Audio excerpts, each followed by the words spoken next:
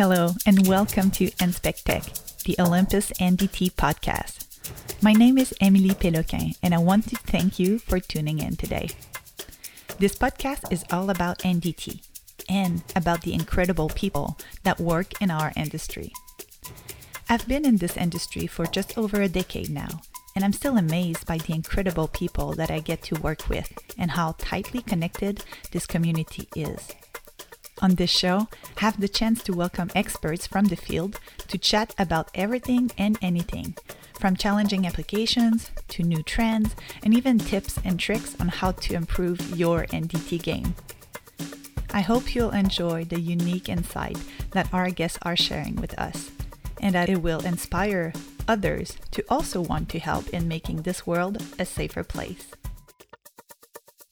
In today's episode, I'm having a very interesting conversation about high-temperature UT applications with Dr. Tim Stevenson from Ionix.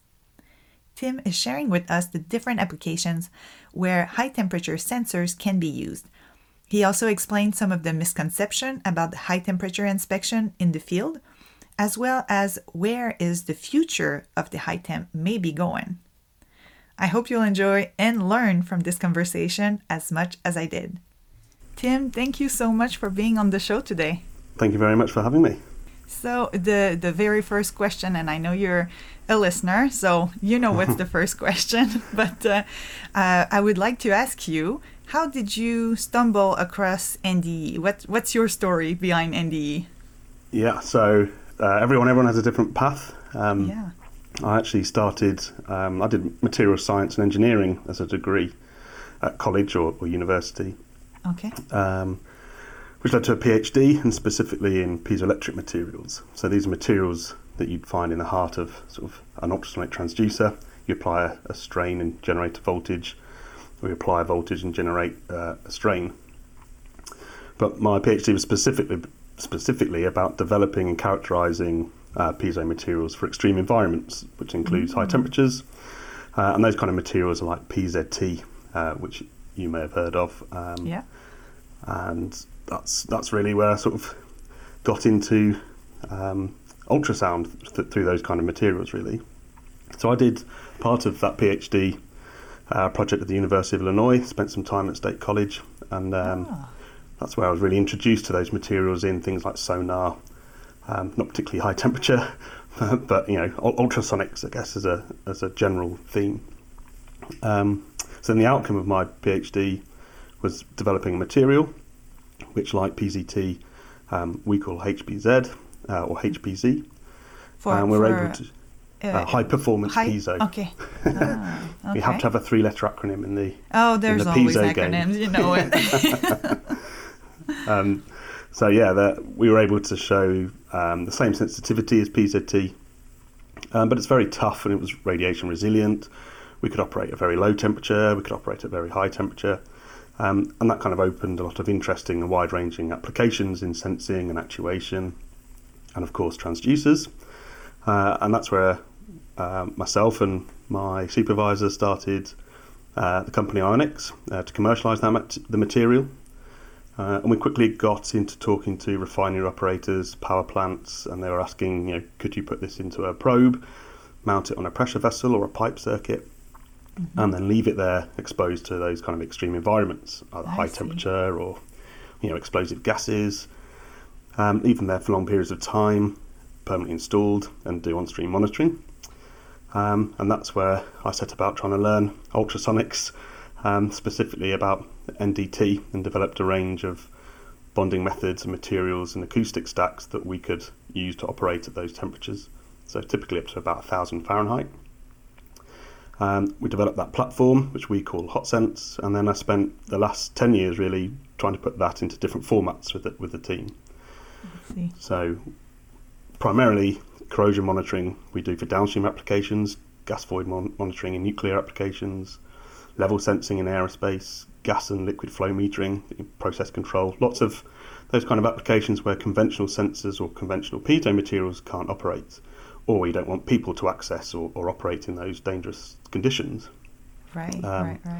But quickly, you can see how we got into process control, leading into things like asset integrity. So not only do we want to know how thick this pipe is to know how corrosive the material is inside, but also how long is my pipe going to last.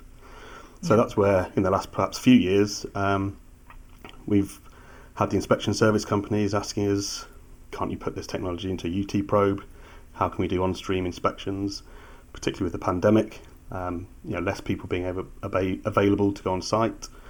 That's interesting. How can we sort of couple the monitoring, but also with on-stream UT, so that we don't have to wait for a shutdown and get all these people on board? We can do it over time while the refinery is operating, for example. So the sensors that you're referring for those applications would be sensors that are remaining on the component, correct? Yep. So that was where we started primarily. Okay. So we'd call them permanently installed or condition monitoring sensors. Yeah. But we quickly got into that asset integrity area where taking a deeper dive into NDT. I guess a mentor in that space, Guy Stuart Kenny, he really helped to push us in the right direction to explain how NDT worked.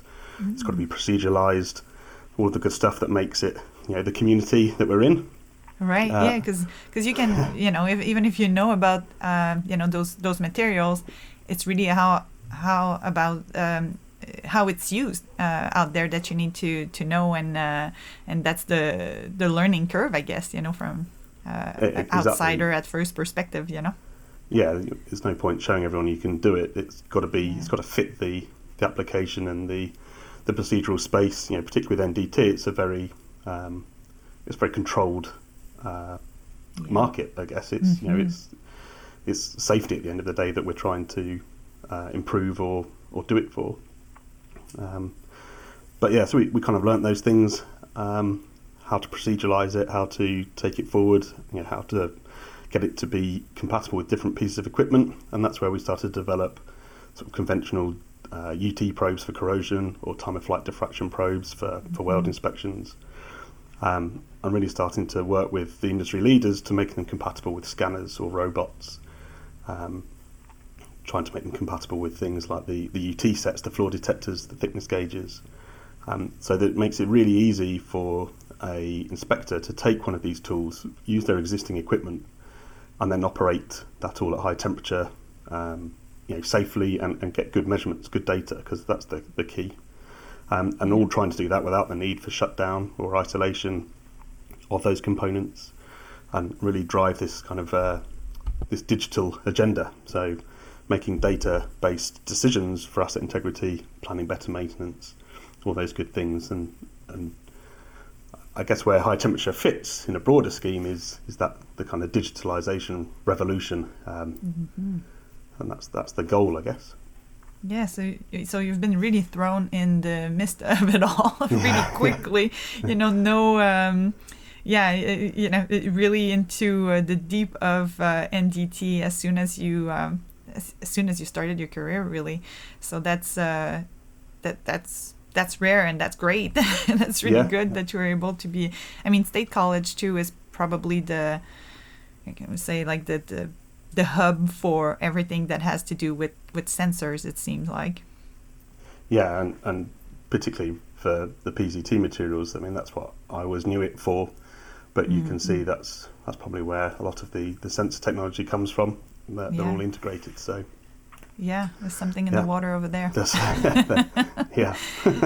You mentioned a few applications, or actually a few industries, but what would be other common high temp inspections if we focus only on high temp, and what's the main challenges there that you have to try to solve for? Yeah. Okay. So probably the most common high temperature inspections that we're asked to look at or deliver equipment for is downstream oil and gas. So refining, petrochem, that kind of thing. I think it was Dave Bajula pointed out in one of the previous episodes that oil and gas is where the most varied damage mechanisms are. Yeah. So it's a tough environment altogether. And has the most critical components, right? Yes. So, and the temperature ranges there can go from ambient all the way up to 1,000 Fahrenheit. So where we kind of see is a split between high and low temperature around 400 F which is broadly 200 centigrade if I'm doing math on the fly. So below that temperature, the damage is broadly water-based. So this presence of water causes microbial corrosion, etc. I see. Okay. Or wet H2S. Yep. But above that, it's slightly different. So we have things like sulfidation, oxidation, where the water isn't present, and the damage mechanisms come from a different physics or different chemistry. Mm-hmm. So the most common high temperature inspections are probably simple wall thickness measurements for corrosion, mainly from sulfidation. Sulfidation is the most ubiquitous damage mechanism in any crude oil processing plant because the sulfur is already in there, and you're heating it up with iron above 400 Fahrenheit, and so you get that reaction. And the thing about sulfidation is it's uniform wall loss. So the consequences of not picking it up is loss of containment rupturing rather than leaks. So we see operators are very keen to monitor sulfidation and very keen to do that while it's on stream. Right, they don't want to stop it, and that's why it's high temp, right? It's just because they don't want to stop the process. Exactly. So you want to maximise your production and the lifetime, but also do it safely. So there's always that balance of doing it on stream and getting that data versus shutting it down, but that comes at a cost. Very interesting. You mentioned also in aerospace. So where would that be? What would be the applications in aerospace? Yeah, so we do a lot of things with aerospace, not necessarily all NDT. It could be things like level sensing. Interesting. Yeah, so level sensing of kerosene in various parts of an engine. But we've done a few projects, looking at smart coatings that we can put on things like turbine blades, so that the sensor's already in the engine.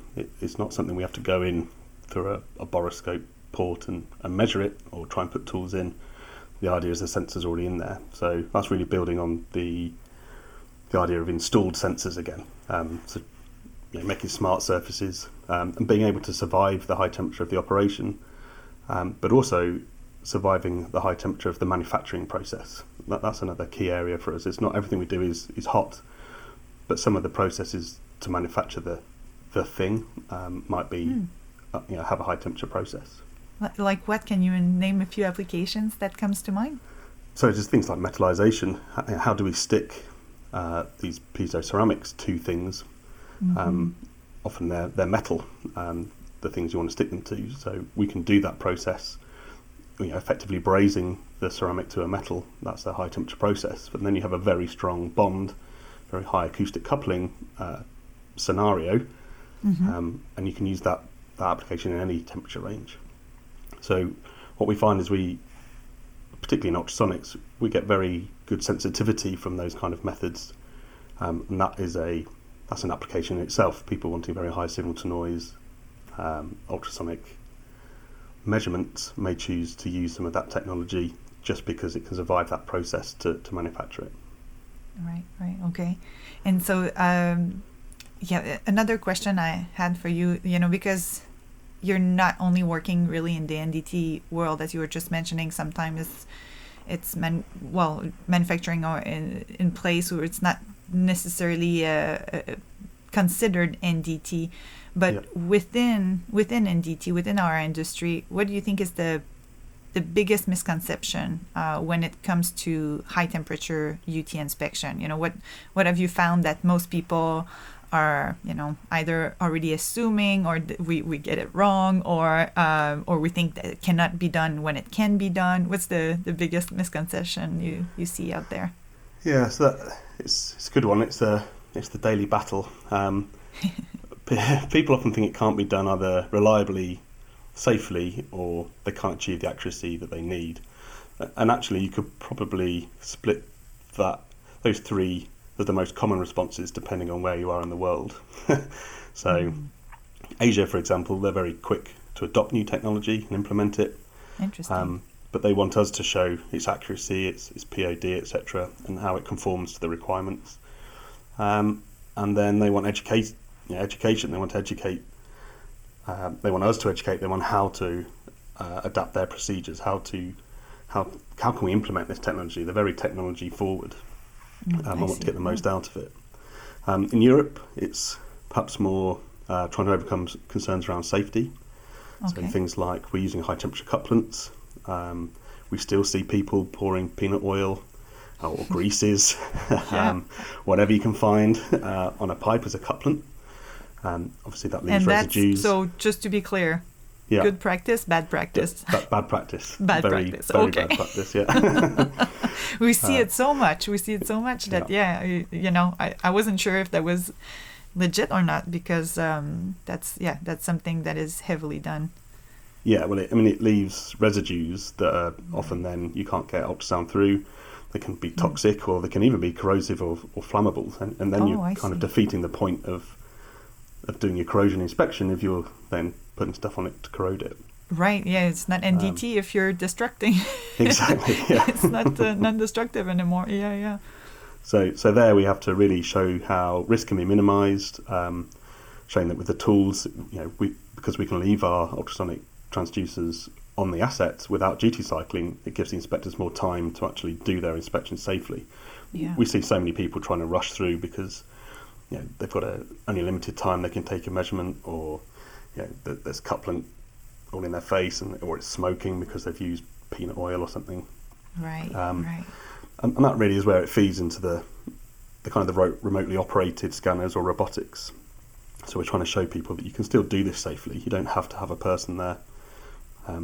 The person can still operate the ROV, still have to interpret the data, but we don't. We can do all of this stuff without having to put people at risk.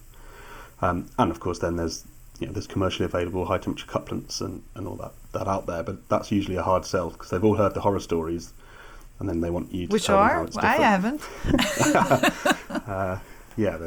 There's a few that I'm probably not allowed to name. Okay. Yeah, no, we don't want names.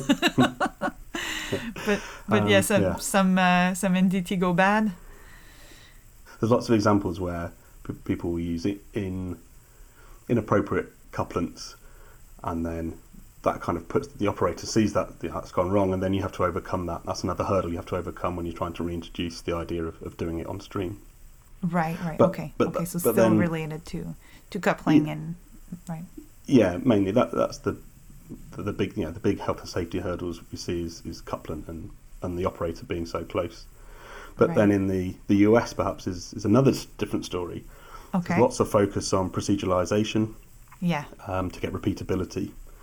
So in that case, we need to work with the guys to create a procedure, and that's quite hard to change. So we're always trying to make the tools try and fit an existing procedure or existing way of working, and try and keep that change to a minimum. And then we have to show that you can achieve that repeatability each time.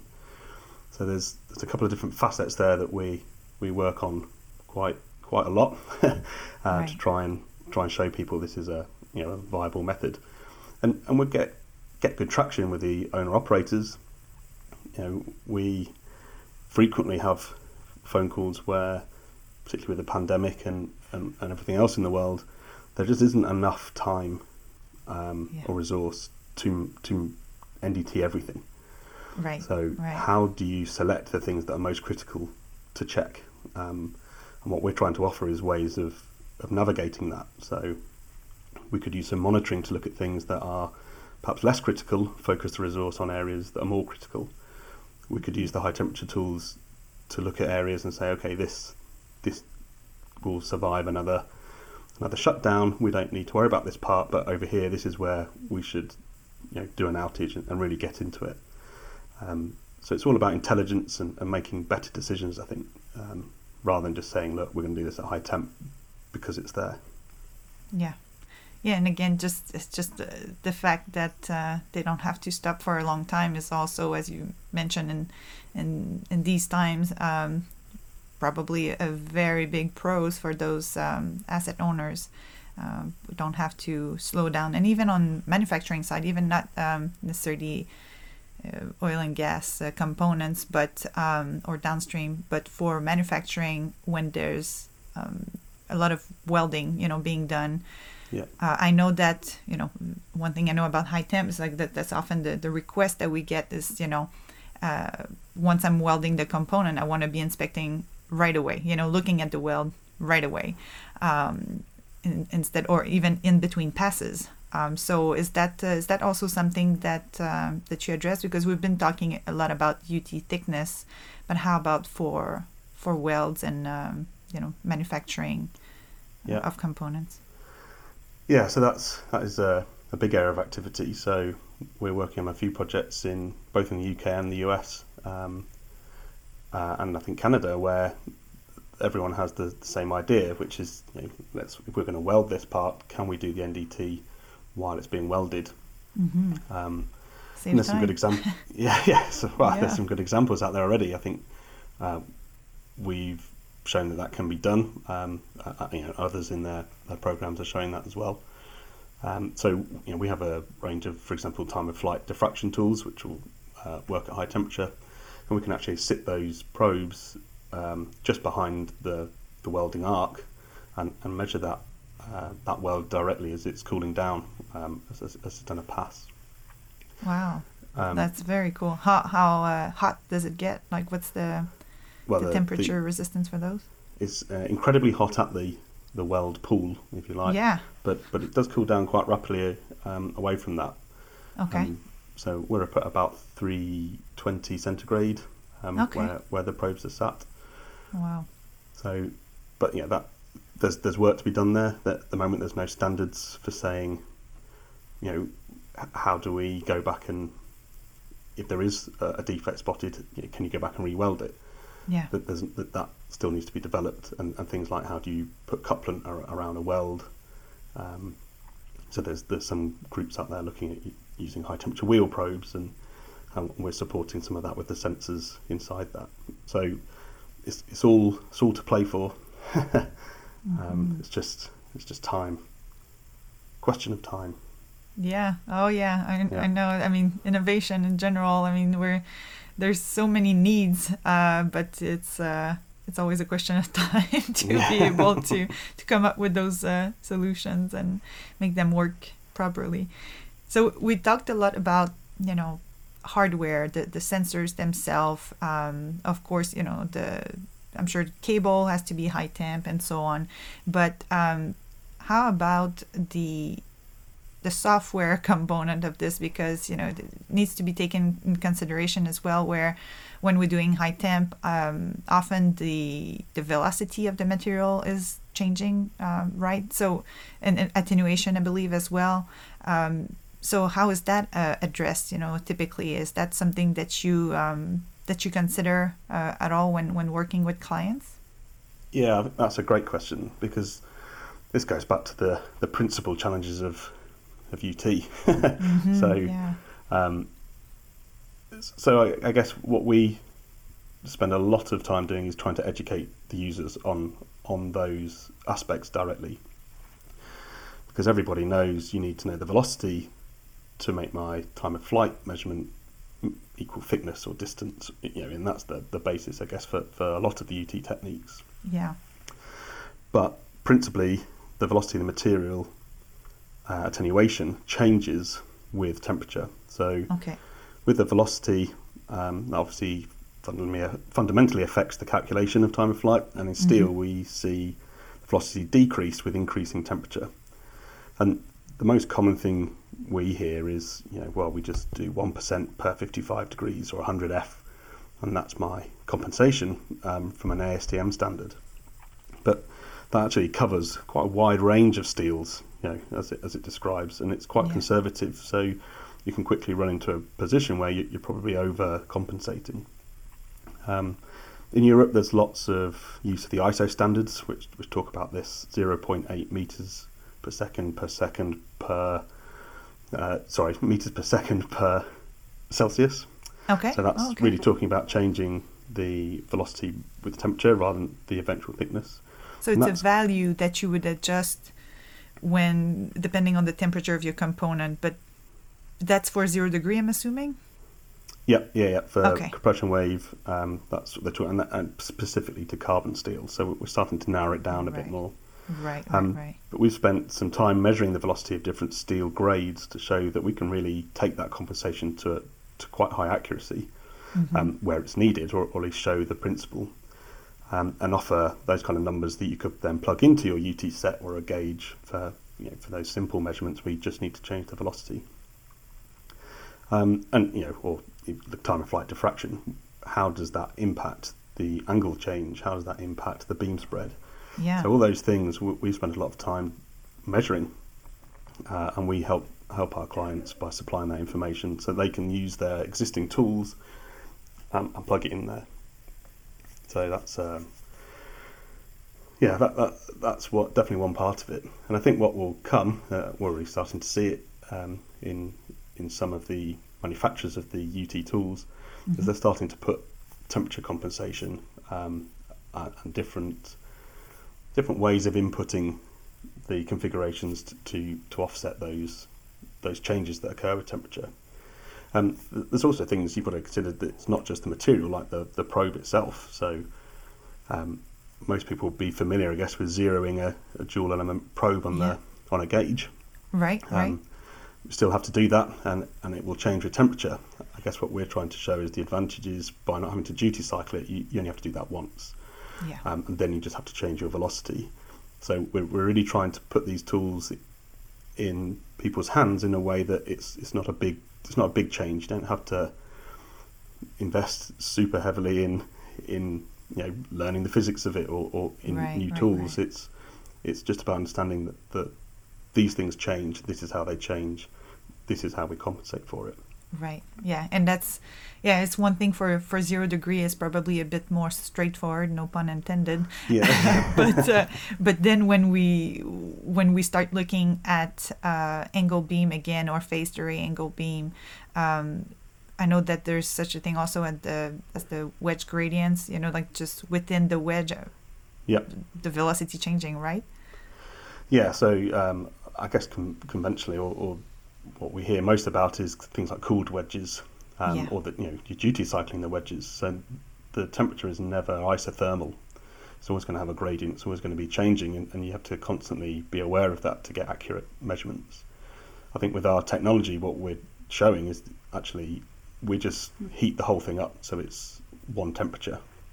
We're not trying to separate the crystal away from the heat, if that makes sense. So we can really afford to heat that whole wedge up, get it hot, get it all the same temperature, and then it becomes much easier to think about how the beam's traveling. I see. Yeah, if you're not too afraid of that heat, and then you can just, kind of roll with it, and then it becomes easier to almost embrace it, and then you can deal with the consequences of it instead of constantly trying to counter it. Yeah, and we have to manage, I guess, people's expectations. We are heating the steel up. We're not. The steel is already hot. Right. And we can't change the physics of that. So things like its velocity being lower when it's hot will mean that the wavelength of the sound is going to scatter more. So we will need to use more gain, or we might have to use a lower frequency a little earlier than you might do for a thicker part. It's about managing people's expectations. Right. We're not going to walk up with a 15 megahertz probe and get the same result at 1,000 Fahrenheit than you would get at ambient temperature. So that's kind of the game there. Really is making the best pairing of the tools to the application. Yeah, that makes a lot of sense. And it's just a different beast and a different way to look at it, and just even if you know your UT, it's just another level, and to change the mindset just a little bit to do high temp. That's really interesting. What do you think the future of high temp is? Where would this industry, where our industry should look next, you think? Yeah, this is the bit I think's the interesting part. Really, it's I think coming back to where we started, it's all about the data. So we're not doing high temp UT just because we can. It's or it's a niche within a niche. We're developing these tools to collect data to inform decisions on remaining life of assets or asset integrity. But we're also seeing that becoming data that's helping operators to use that data to determine where damage mechanisms are occurring in real time. And we're always trying to link it back to different process conditions. So, as I said at the top, we're doing some high temperature UT tools, but that's not our whole business. We're doing other things like process control monitoring. So if we can start to map the flow, the corrosivity, monitor a crack and corrosion, and you start to pull that together, you've suddenly got some very powerful tools to start predicting where things are going to happen, how to change your process to minimize, say, corrosion or to extend life. And that's all happening in real time. And you can see the big themes of NDT being robotics and digitalization. That's where I think it really fits those areas, because we're trying to do inspections in environments that we couldn't do previously, and that's while stuff's operating, and that's where all the damage is happening. Right. And to catch it as early as possible is always the goal, obviously. Exactly. Or even mitigate it by changing your process. It'd be even better if we could have no corrosion. I appreciate that's a big stretch. They get to learn on the operating of the equipment as well, of their equipment. Yeah. So, and there's some good examples where I think that's really started to take off, and not just with us. There's lots of people playing this game now. So, take the example of corrosion. We'll take a corrosion map with the UT tools using a scanner, get the asset integrity data that we need to do a fitness for service assessment, for example. But it'll also then inform us where's the best place to put a permanent sensor.